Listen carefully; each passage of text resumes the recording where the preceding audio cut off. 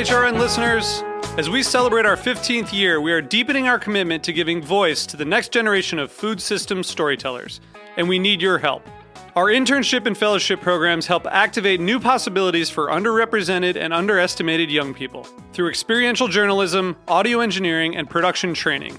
Through these unique programs, HRN helps food equity stewards build essential workforce readiness skills that expand their potential and foster economic mobility. Please consider supporting these critical programs. And with a minimum donation, you can be entered to win a dinner for two at an amazing restaurant in one of 8 cities and tickets to a concert at a great venue in one of those cities. We have incredible partners across the country who have donated, as they also share our passion for helping to educate the next generation of food systems storytellers. Check out heritageradionetwork.org/15 to donate and enter to win today. That's heritageradionetwork.org/15 to donate and enter to win today. And make sure you donate before March 31st. Thank you. Today's program is brought to you by the Dairy Farm Families of Wisconsin, the Wisconsin Milk Marketing Board. Did you know that today Wisconsin produces more than 600 varieties, types, and styles of American, international style, and original cheese that win more awards than any other state or country? To learn more, visit eatwisconsincheese.com. You're listening to Heritage Radio Network. We're a member-supported food radio network broadcasting over 35 weekly shows live from Bushwick, Brooklyn. Join our hosts as they lead you through the world of craft brewing, behind the scenes of the restaurant industry, inside the battle over school food, and beyond. Find us at heritageradionetwork.org.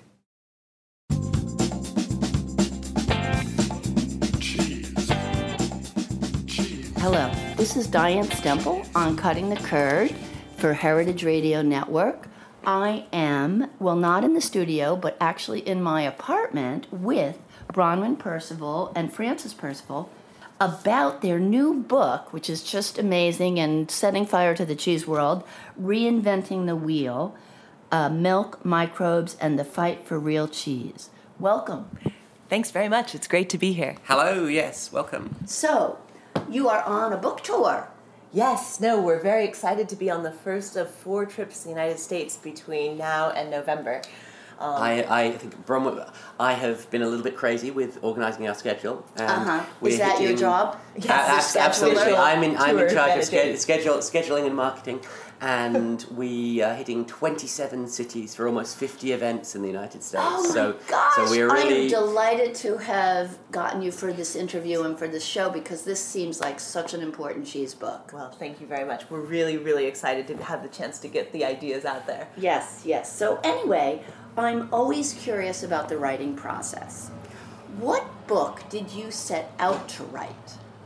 Oh, so a book in many ways. So we are married. We've been married now for 10 years in November. I noticed you had the same last name. Yes, that exactly. was a tip-off. Isn't it a coincidence that I write with my sister? Yes, as I tell the groupies.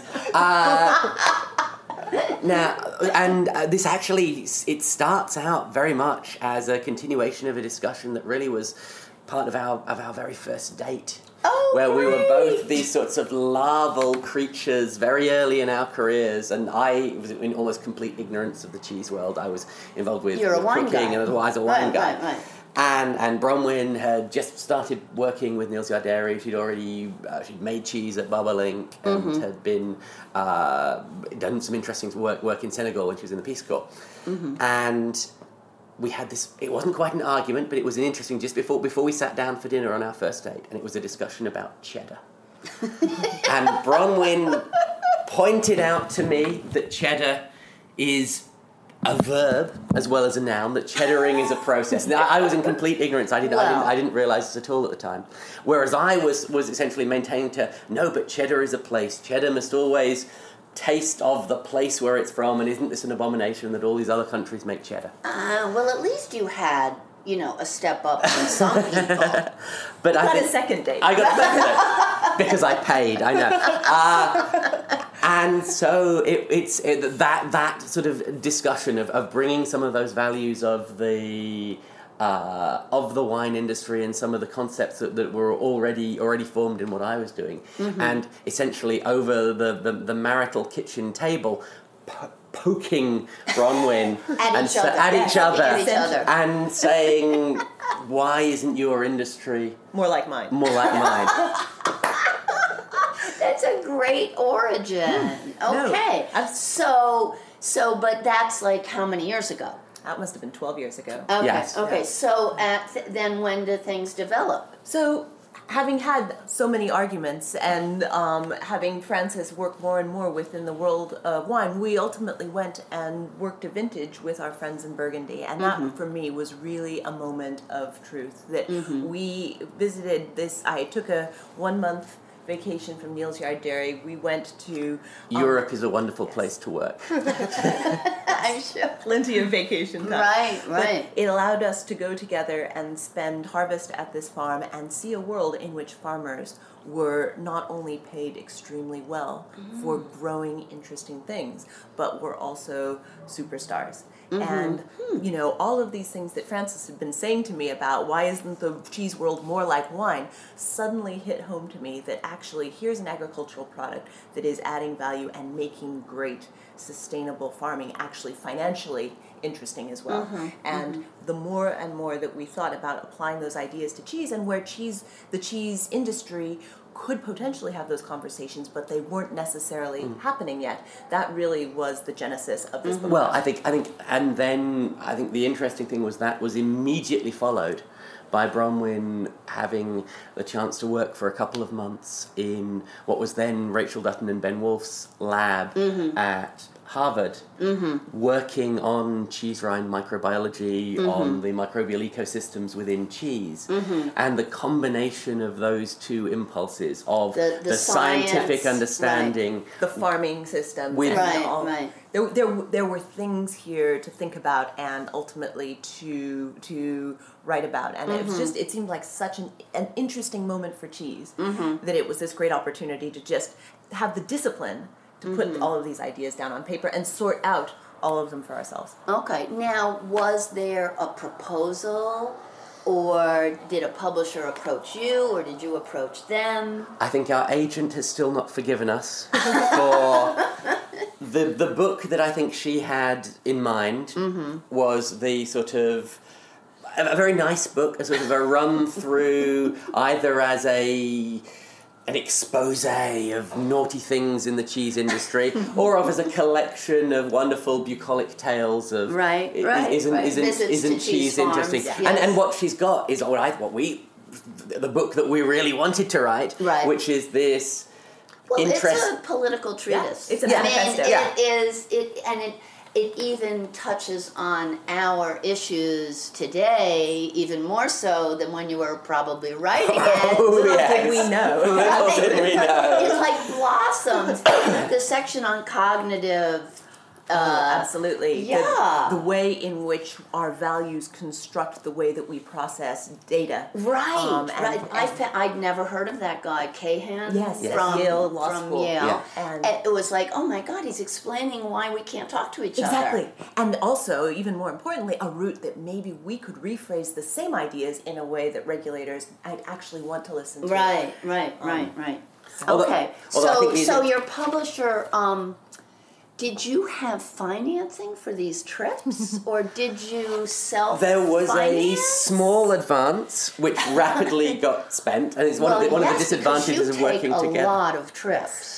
And I think we were very lucky that for one of our trips, for the trip to Denmark to research starter cultures, actually the culinary historians of New York gave us a very generous grant, and so we've come and we've given a big presentation for them. But that was great support. Right. And other than that, really, this was something we absolutely passionately believed in, and we wanted to do, and actually was really enriching. And I would spend my money and my vacation time, our time. Oh, it doing sounded these things like anyway. You had a very excellent, interesting time in every place, even if you didn't agree with the people. Yes. Almost even more so if we didn't agree with people, because that gave us stuff to to think about. Right. So this is a must-read book for everyone in the cheese community. It is well written, incredibly well researched, and covers many very serious topics. When asked, what is this book about? What's the answer? Oh, I mean, I think I'll give my answer, and then Francis can give his answer. Two answers. We actually agree. I tell people that it is about looking back to go forward. It's about how cheese has changed in the last century and a half, and how the forces of progress have in many ways unbalanced systems that were working really, really well, that our great-grandparents had developed just by dint of experience over time, and how it's only now with the help of really cutting-edge science that we can start to understand how they were right and maybe put together some of these things that we've lost into a new generation of cheeses that are the expressions of real farming systems. Absolutely. I would say it's about the history, the science, and the future, and how the future is the synthesis of the history and the science of cheese making and of dairy farming, and yes, that whole project of putting the agriculture back in to cheese, of how I think when we have the conversation about cheese, when I compare it with my own work in the wine industry, if you would visit a winemaker, the first thing they want you to see, they will take you out into the vineyards, and the conceit within the industry, possibly even too much, is that wine is made in the vineyard.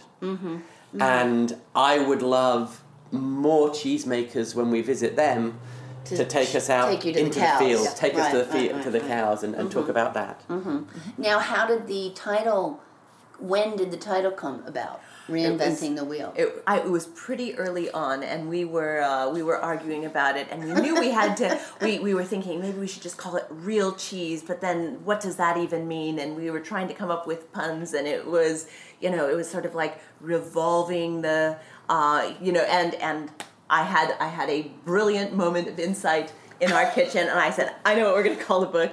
And so Reinventing the Wheel was clear the moment it came. Bromwell's best quality is her humility, yeah. You just can't get over the fact that I was the one who... I was responsible for the subtitle to actually gloss it. I think good. Reinventing the Wheel, our translators in other languages slightly resent it because it works as brilliantly as a concept with it, because it's a pun in English. Okay. And if you're trying to turn it into Russian...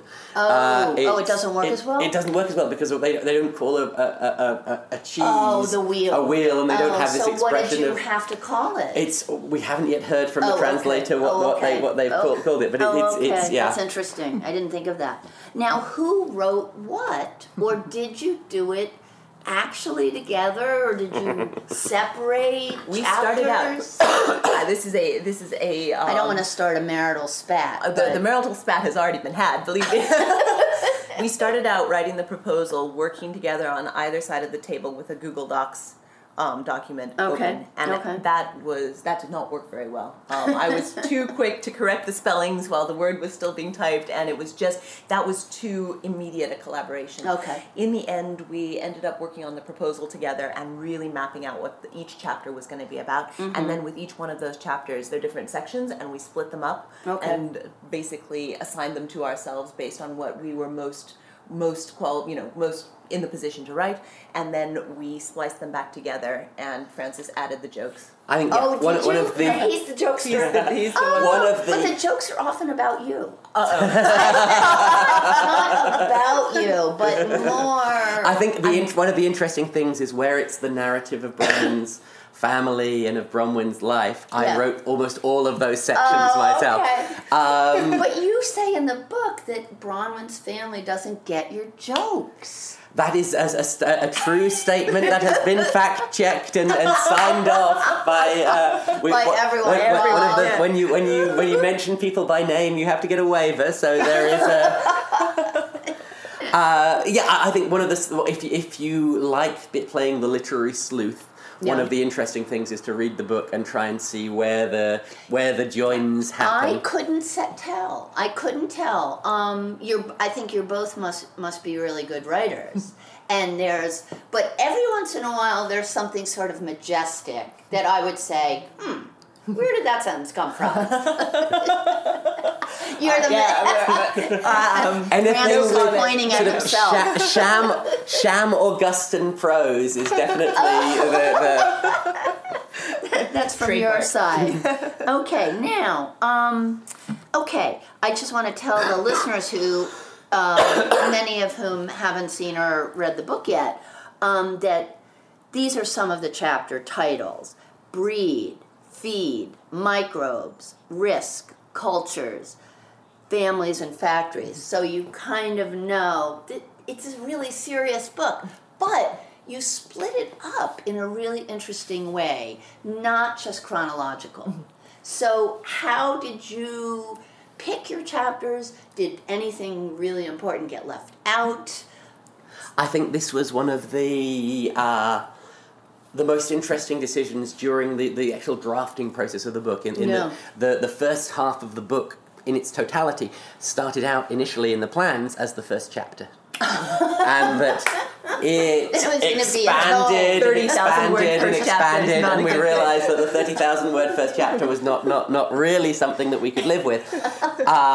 And then finding the logical divisions. I agree. If it was a pure work of history, then a chronological approach would have been more logical. Right. But because we wanted to slice it thematically so that it would tally with the science, we've already talked a little bit about Right. some of the ideas with risk, bringing in things like cultural cognition and cost-benefit analysis.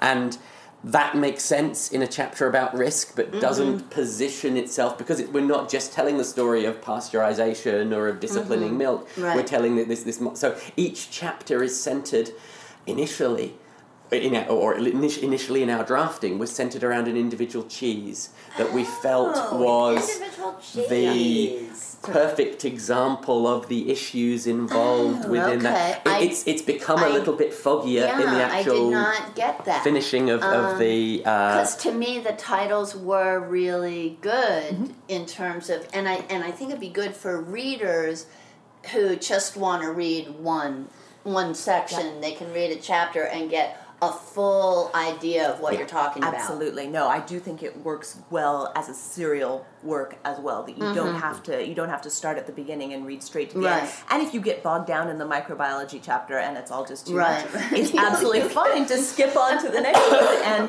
start from there. And I mean, in terms of discipline, it is a work of synthesis. So each chapter concentrates within a different discipline. So yes, there is the microbiology chapter, which is dealing with microbiology, but the breed chapter is about breed genetics, the practicalities of breeding dairy animals, and it's a very, very different set of disciplines. And it was interesting for us sharing this work with experts who would very often comment that they were expert on one chapter. Right, but not the others. And it was one of the challenges right. was finding people to read, to check, to chase up. That's who had the breadth to be able to follow through everything. Right, and I think also people pop up in different chapters, so it's kind of nice to see. Oh, I know this person already. Yeah. So he or she is back. So that's kind of cool too. It weaves it well. Yeah. Okay, so. It occurs to me that this book is more than a dissertation.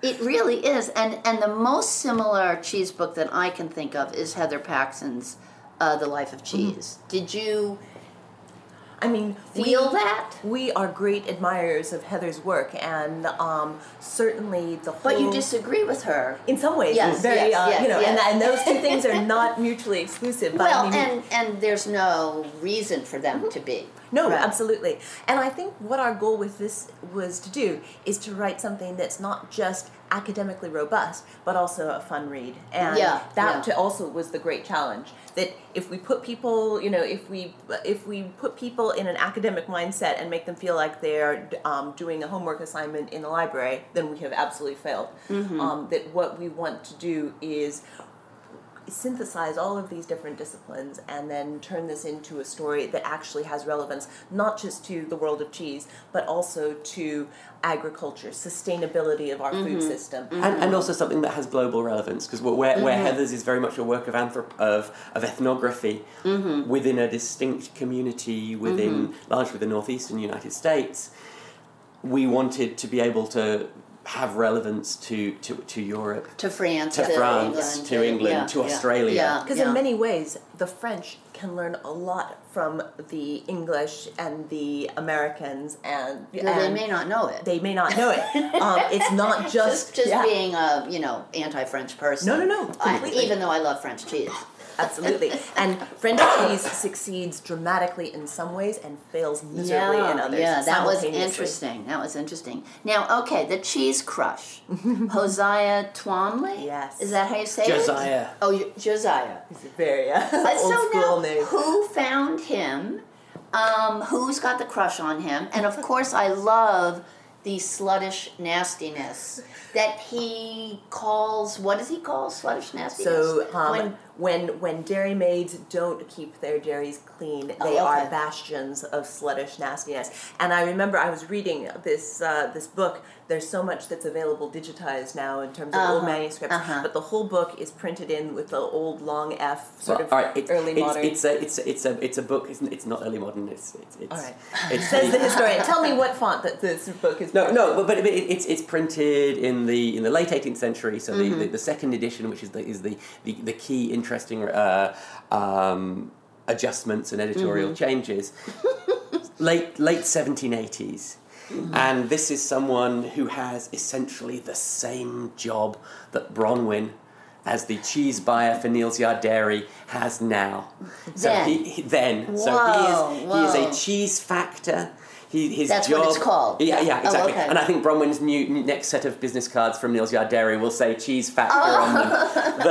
That his job is essentially to go and to visit farms and to select cheese, to taste cheese with the dairy maids, with the people making the cheese, and then select the cheese he wants to buy it, and then bring it back to London and sell it at profit in London. Amazing.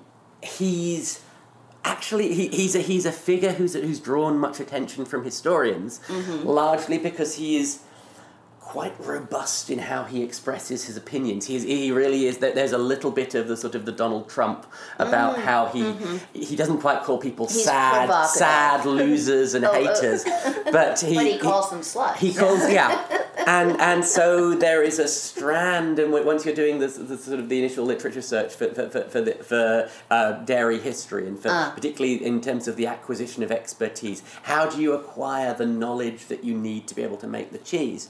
And there is a protracted debate amongst gender historians about his work. So one of the classic papers was published in 1990 in a history journal, essentially around Josiah Twomley, saying essentially he is a very bad man.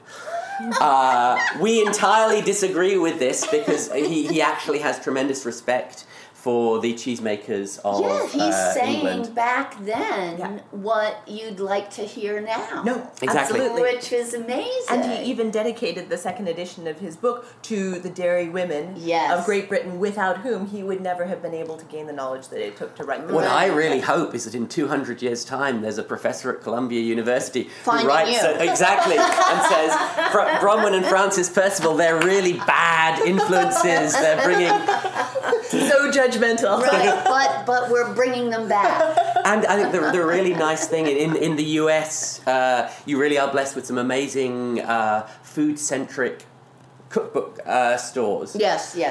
Places like Kitchen Arts and Letters in New York, like Omnivore Books in San Francisco. And one of those specialists, Rabelais Books up in Maine, is a specialist antiquarian book dealer.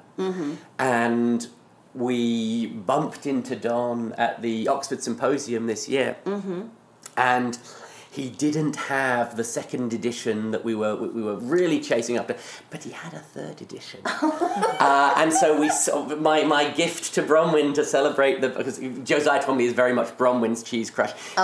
She reads through this book and sees someone saying exactly the same things she thinks about the producers with whom she works. Yeah. And so I was able to buy for Bronwyn as a surprise, as a gift.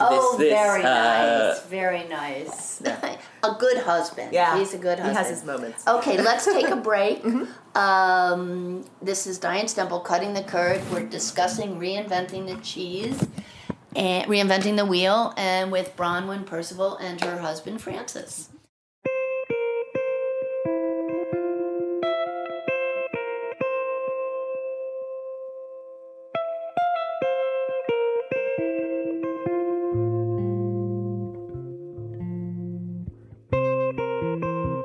Today's program is brought to you by the Wisconsin Milk Marketing Board. Wisconsin produces the world's best cheese, period. Why? Lush grasslands, glacial water supply, fourth-generation cheesemakers, combining old-world tradition with the new ideas and highest standards. The very best milk. What do you think of when you think of Wisconsin cheese? For me, I think cheese curds, delicious fresh cheese curds, or deep-fried cheese curds. Cheese curds literally any way, anytime, any place. I think about Andy Hatch and Upland's Cheese Company, the operation behind the Pleasant Ridge Reserve cheese that's literally America's most awarded cheese.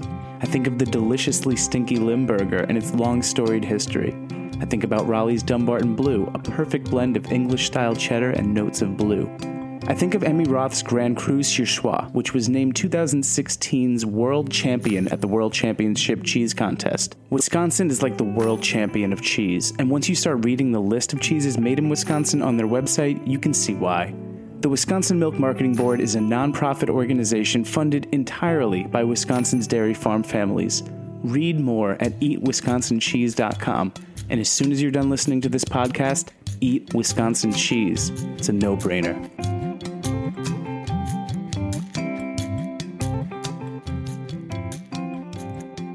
Okay, so it's funny that you said that cheeses informed the chapters, because what immediately hooked me as I'm starting to read online before the book came was the Salaires. Oh, yeah.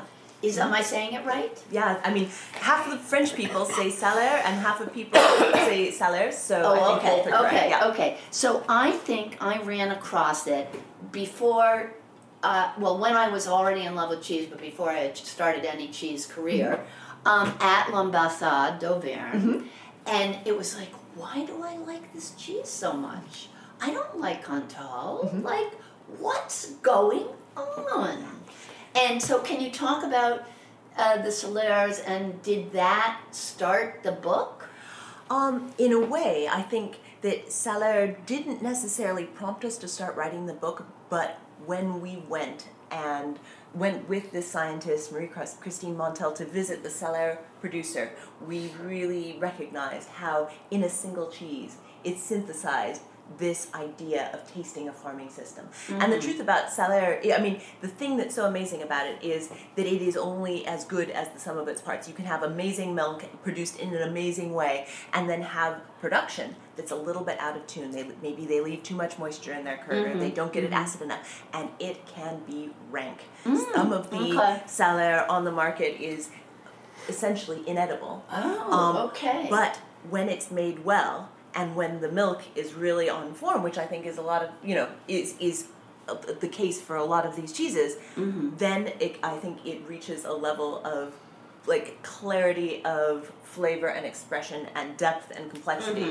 that really is what we're thinking about as the essential. As what you want cheese to go towards. Yeah, and what many cheeses in the past, it represents this sort of cheese making where the microbes come from the process, come from the environment, that they're not the products of a biotechnology company, but that they really are what has evolved to work within the system. And thinking about if we could take those ideas and apply them in other contexts, and that's not to say that every cheese should be like Salaire, anything, but Salaire is the answer to a particular set of questions in a particular place.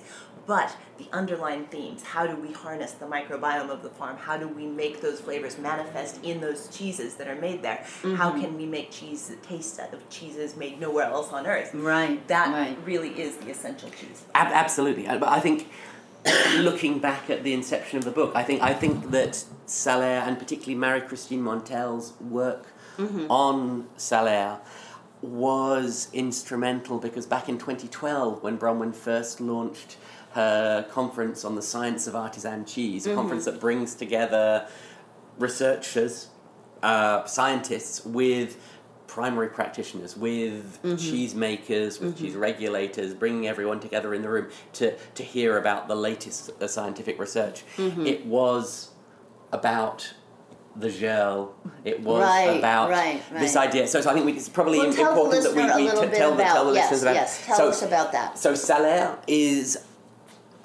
almost, I think the way to imagine it is it's like the Grand Cru of Cantal. So this ancient cheese of the Auvergne, of the mountains of the Massif Central in central France. And so Salaire is also, it's the cheese, but it's also the breed of animal. And they are these magnificent, red, hardy, built like a tank cows. Only 5% of them are actually milked. Most of them are used as beef animals. Interestingly, a lot of them go to Italy for vitellone, for sort of roast veal. They are astonishingly rugged animals, and they're basically designed, you can turn them out at the beginning of summer up to the top of the mountain. They will eat and thrive on like a diet goats. of Exactly on a diet. Okay. And you come back in the autumn and you count how many you've got, and you've probably Probably got some more. Yeah. And that essentially is what they're designed for. And the interesting conceit of them is that they don't they don't release their milk unless they're in the presence of their calves. Right, I thought that was so sweet. No, it is amazing. Sweet. So they have to hook up the cow and keep the calf there. So they can milk them. Exactly, and it means that instead of pre-dipping or post-dipping or whatever complicated thing for cleaning the udder a dairy farmer might do, essentially they just work the calf across each teat, so which is nature's way to clean a teat. They then milk in the middle of the field, and then, and this is where Marie-Christine Montel's research really came in, instead of adding a starter culture, the milk is transferred to a wooden barrel, a wooden sort of small vat, which is called gel. I didn't know how to pronounce that. Gel. And it's, let's spell it. GERLES? Okay. Yes. Okay. And the interesting thing about these How big barrels, are they can be different sizes. Oh, so okay. the smallest ones might hold 40 or 50 liters, and the largest maybe 100 to 200 liters. they're designed for two people to carry, so that they very rarely they have sort of holes so you can put you can sort of like a sedan chair. Exactly, you can carry them like a sedan. Exactly. Okay. And the interesting thing about them is they never see a cleaning chemical. Right. The best producers, all they ever do is they rinse them out with some of the whey from cheese production. And so now, wasn't this challenged? Absolutely, because you can imagine freaking out. the French They'll public clean it. health regulators when you say, so you have a dirty barrel that you put your milk in, which is already contains a cocktail of sort of calf spit that I'm not entirely happy with. And then you don't add any starter culture. And so, wow, cool, right, this is great. And it tastes delicious. Yes. And they really were, they were subject to scrutiny, and you can imagine there's a lot for a public health regulator to be sceptical about. And if the producers were terrified, there are only 5 remaining producers of Salaire Tradition, and so they picked up the bat phone. Or they shone the bat signal into the sky, and Marie-Christine is the call of last resort for French cheesemakers who have microbiological problems or who have challenges from their regulators. She is a government scientist, but her research group at Aurillac, at the INRA, the French Government Agronomy Research Organization, does amazing work, and they have the perfect integration of a test lab for cheese making, where they can make small batches in very controlled fashion of their local cheeses, with a pretty cutting edge microbiology lab, sort of, and it's stacked up. So one is on top of the other, and they're perfectly integrated. And I don't know if Roman wants to talk about the biofilms on these gel that they discovered. I mean, basically, what Marie Christine and her team found was that when they brought this gel back to the lab and they added sterile milk to it, it was acting as a natural starter factory. That within 30 seconds, they were getting high levels of inoculation of lactic acid bacteria, ripening bacteria, everything that was needed to make Salaire cheese. And the health authorities said, that's great, but what happens if you have Listeria in your milk or Staph aureus in your milk? These things are going to happen. You're milking in the middle of the field. So what happens then? And so because they had this brilliantly outfitted research unit, they were in a position to be able to do those experiments in the lab. And they took milk and they inoculated it with known levels of Listeria, a whole range of pathogens. And they made cheeses with that. And then they came back and they tested the cheeses when they were ripe and ready to sell. And this is an amazing result. It was it was amazing because science seldom gives results that are so crystal clear. But in each case, the natural microbial inhabitants of that biofilm they had outcompeted the pathogens to the extent where the cheeses were absolutely within EU standards for eating. The Listeria had been completely eradicated from the cheese. Now, part of that is also the fact that they're making a hard aged cheese. Salaire is quite a microbiologically robust cheese to begin with, but this is a system that developed over thousands of years. So it naturally developed to kill off the bad stuff and to promote the good stuff and be incredibly tasty. And it's beautiful microbiology in action. And the fact that it came about without anyone even knowing that they existed is the particularly amazing thing. Of course, the modern mentality of cheese producers and of regulators ask the question, okay, well, this is great. We have these magical gel. Why don't we just take these gel, which have these wonderful natural starter producing activity, and then ask our producers to put pasteurized milk, and then the gel will provide all of the good stuff, and then you completely eliminate any risk whatsoever. But that didn't work. It didn't work. So it worked for a couple of batches, but with successive batches of pasteurized milk going into the gel, the microbial biofilm started to degrade. It ruined it. They became unbalanced, and suddenly you were seeing all of these gram-negative and spoilage bacteria as part of those microbial communities, rather than the overwhelming preponderance of all of the right bacteria for making cheese. So it essentially depended on the raw milk to maintain its balance. And I think making cheese twice a day as well, or making curd twice a day. And it's one of those things, if there's a lot of curiosity amongst some Anglo-Saxon cheesemakers about, wooden vessels, wouldn't this be an interesting way to claim our own uniqueness? Absolutely. But you have to commit to that cheese-making system. You can't dabble in it. You can't make cheese twice a week. We're going to do this twice a day. The Salaire producers have highly elaborate systems for how they season the gel at the beginning of the production season. Okay, well, that was just a great way to start off the book. Like, yay, research can be on our side. Yes, absolutely. It completely inverts the typical story of scientists coming in and undermining or ruining or stopping traditional practice. Here the scientists are saving it. Right. Now, I did like a quote from a bad guy.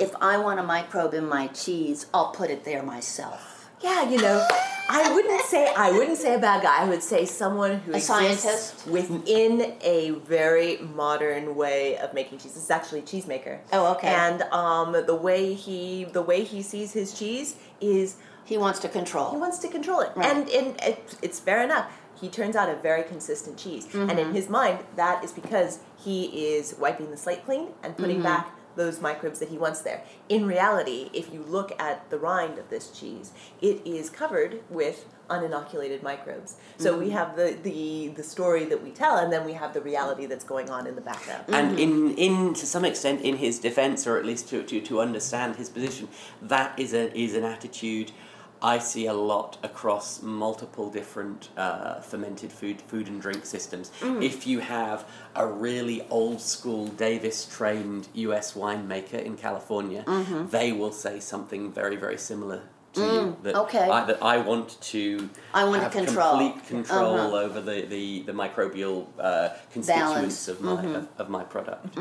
Okay, well that's interesting. Now, I want to skip ahead to talk a little bit about the woman, Edith Cannon, and Tom Calver wants to recreate her old cheese. Can you tell me a little bit about Edith and then how he wants to do it again? Absolutely. So this is really, it's an interesting story because right now in Somerset we have 3 remaining raw milk farmhouse Somerset cheddar producers. But if you look back 130 years, there were hundreds of them. And they had all of the infrastructure that a thriving industry needed. Dairy schools, dairy teachers, consultants, and even scientists. And the Bath and West Society hired, actually, in the 1890s, a scientist from London to come down and participate in the cheddar school and essentially to bring his scientific apparatus to measure the things that were going on within the cheese-making process and essentially to help those cheesemakers get better results by understanding their cheese so that they could compete with American factory cheddar. Which was coming over in droves. Absolutely. And getting better or better enough to eat. Exactly. So he was paired up with Edith Cannon, who was this Now, what's his name? His name was Frederick J. Lloyd, F.J. Lloyd. Okay. And so Lloyd and Edith Cannon were paired up, and she was the instructor at the Somerset Cheese School. And is she 19? And she was 19 when they started working together. In terms of how we, my plan for us actually to derive sort of the big cash windfall from this book is my erotic fiction that I will write, 50 Shades of Way, about the very sort of stiff starched aprons. And because there's an agent, he's in his late 30s when he comes down. She's in, and I mean, I can see it pitching now. Eddie Redmayne, Daisy Ridley. I can see the film already. I can't wait to see it. Blockbuster, summer 2020. So anyway, unfortunately, the truth was a lot more uptight than that. At least what was recorded. But they, but essentially over the course of about 6 years, she made cheese. He took the measurements, and they came to a very acid-driven understanding of what makes cheddar tick that we continue up to this day. But the interesting thing is, if you look at the actual way they were making cheddar, it was very different than what we think of artisan Somerset cheddar now. The process was much slower. They weren't using starter cultures at all, so they were depending entirely on the overnight pre-ripening of the milk. And it was the picture no, in the book her cheese? No, that's actually from about 25 years later. That's Dora Saker. So she was working in 1917. But again, I would say that those two makes are much more related than either of them is to the cheddar that's made today. So much less heat-driven and much more to do with developing acidity in order to push the whey out of the curd and to drain it properly. And so the nice thing about, one of the interesting things about Edith Cannon is that she was based, her family farm was actually next door to where the Calvers at Westcombe Dairy make their cheese today. So, they are really in the heart of Somerset cheddar country. And I think Tom, having seen pictures and, heard about Edith Cannon, was interested in going back and re-exploring this make in the context of his family's dairy. And is he going to do it? Has he started? He has started experimenting with the Cannon cheddar, and it's very interesting. How you recreate one of these old things is a very interesting question. Right. And it's very interesting because I had the chance to go. How well are the recipes written? Well, that's one big thing. Cannon and Lloyd, they took a lot of measurements, and they wrote down a lot of things. But the truth is that here you have a vat of milk, now we're going to recreate what they're doing, it's not at all clear. And so much of, really the problem with Lloyd's research at large is that when you try to reduce the process of making cheese to a description and a set of numbers, those do not capture. Do not totally capture the touch and the feel of what's going on. And she sounds like she was a genius I think in terms of touch and feel. As someone who was in her early 20s in the early 1890s, she actually lived through. So there are many people alive today who met her, in that she was alive through to the 1960s. Oh, she was. Yes. Oh, because she was so young. Because she was so young, so she was. That gives me goosebumps. She was. She married and she became Mrs. Sage. But if you read. I saw that somewhere. There's a wonderful source, a sort of a propaganda guide to encourage people to be patriotic and eat British cheese from the 1950s, and that talks about the joy of talking with Mrs. Sage, who is the great cheddar guru, grandmother of cheddar. Yes, and you know what I wouldn't give to bring back Mrs. Sage today and actually make cheese with her, because even within those reams of notes, we're missing something that really unlocks the secrets of that. And that's where I think... who knows what the milk was like? No, absolutely. And this is the other thing. You could do exactly the same process to modern milk and come up with a completely different end product. This is one of the places where I think Havant in West Wales is so exciting, because they are taking the slightly later Dora Saker method and trying to work their way into a coherent understanding of that cheese. And actually a lot of work is going on not just at the cheese level, where I think they're doing amazing things. Rob is a fantastic cheesemaker, but also on the milk side. So Nick Millard, their herdsman, is doing a lot. They don't use any chemicals in the milking parlor. They're using wood wool rather than any sort of paper towels or washing to clean the udders, and really going, trying to take it back as far as they can as well. Absolutely. Now, to really recreate that pre-modern milk, I think it takes even more than that. And one of the great challenges with cheese making in that way, in the Edith Cannon way or the Dora Saker way, is that you have to make cheese every single day in season. Right. And unfortunately, at the scale that Havant is, because they're quite small, the cost of labor of making cheese every day is just absolutely prohibitive. Their costs are already really high. So they are making cheese every other day, which allows them to make small batches rather than tiny ones. But isn't he getting money from other sources to be able to keep going, that guy?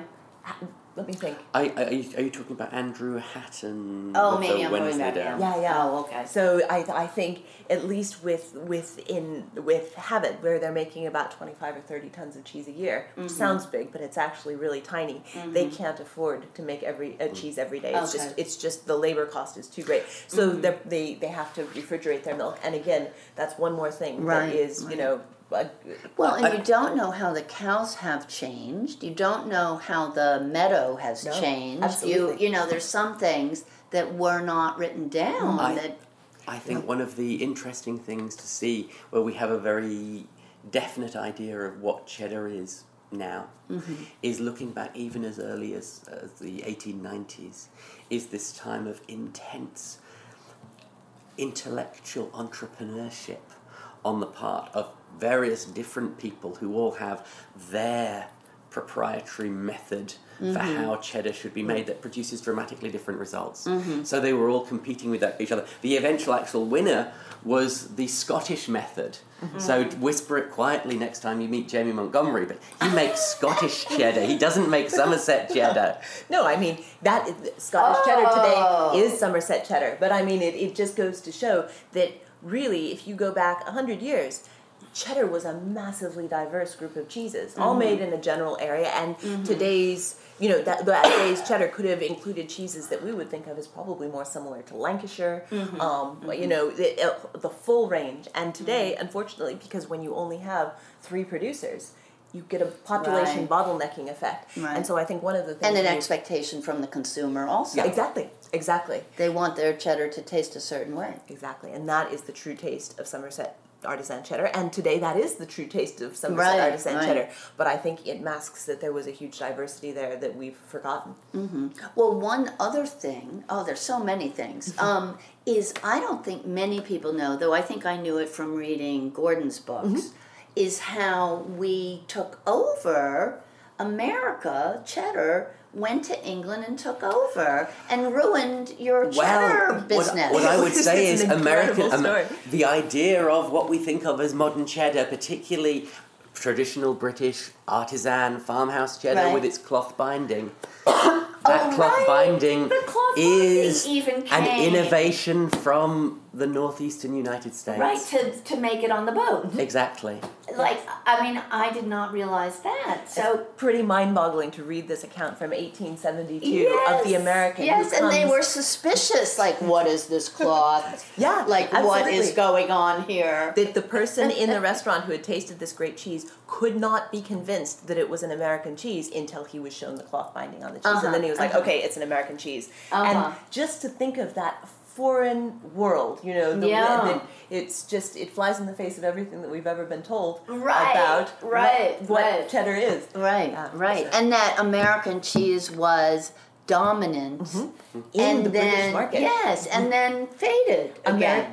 That American factory cheese killed Somerset cheddar in a lot of ways. Well, and the decisions, the cheapness of the British consumer in favouring, because it's interesting when people talk about it of that early era of American imports, is that they talk about, well, the American cheese, it's not very good, but it's very cheap. And the cheapness, not the cheapness. The consumer. I thought no, quite the opposite. The consumer favoured the cheap.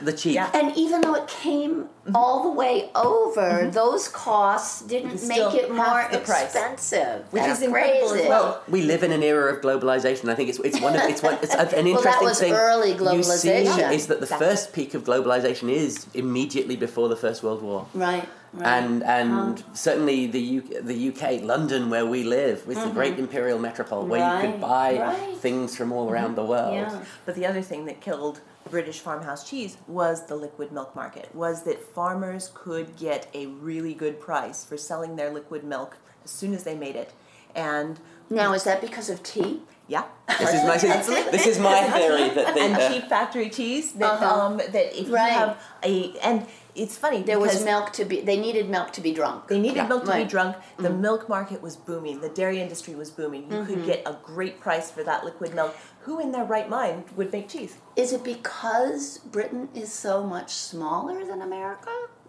So that it took more cows to feed everybody? I think with the America in the latter stage of the 19th century has lots of land that is cheap, but very limited supply of trained labour. And so because one cheese maker can make quite a lot of cheese, the idea of bringing together the milk from multiple farms to be processed by a single individual really took off, which gave you a tremendous economy of scale, and also meant that because you suddenly had the trained professional who all they did was make cheese, that it was easier for them to adopt innovations. The British cheese making, because it was highly diversified and very much at the farmhouse level, it was tricky to persuade, often for very good reason, the British farmer's wife that she could do something differently. Often their resistance would be, but I make a better cheese. Whereas the market became decided on that on price. Right. Yeah. So well, this is just there are so many topics in your book. I didn't even broach half of them, but we'll have to end. Maybe when you come back, we'll meet again and talk more. We'd love to. Absolutely. Yeah, that would be great. So I want to say goodbye for this week's Cutting the Curd. We're discussing Reinventing the Wheel. Bronwyn and Frances, thank you so much. This has been a great talk. Thank you so much indeed. This is great. Thank you very, very much for having us here.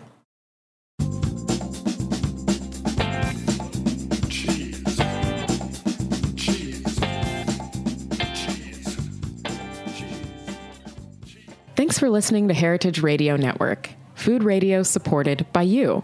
For our freshest content and to hear about exclusive events, subscribe to our newsletter. Enter your email at the bottom of our website, heritageradionetwork.org. Connect with us on Facebook, Instagram, and Twitter at heritage_radio.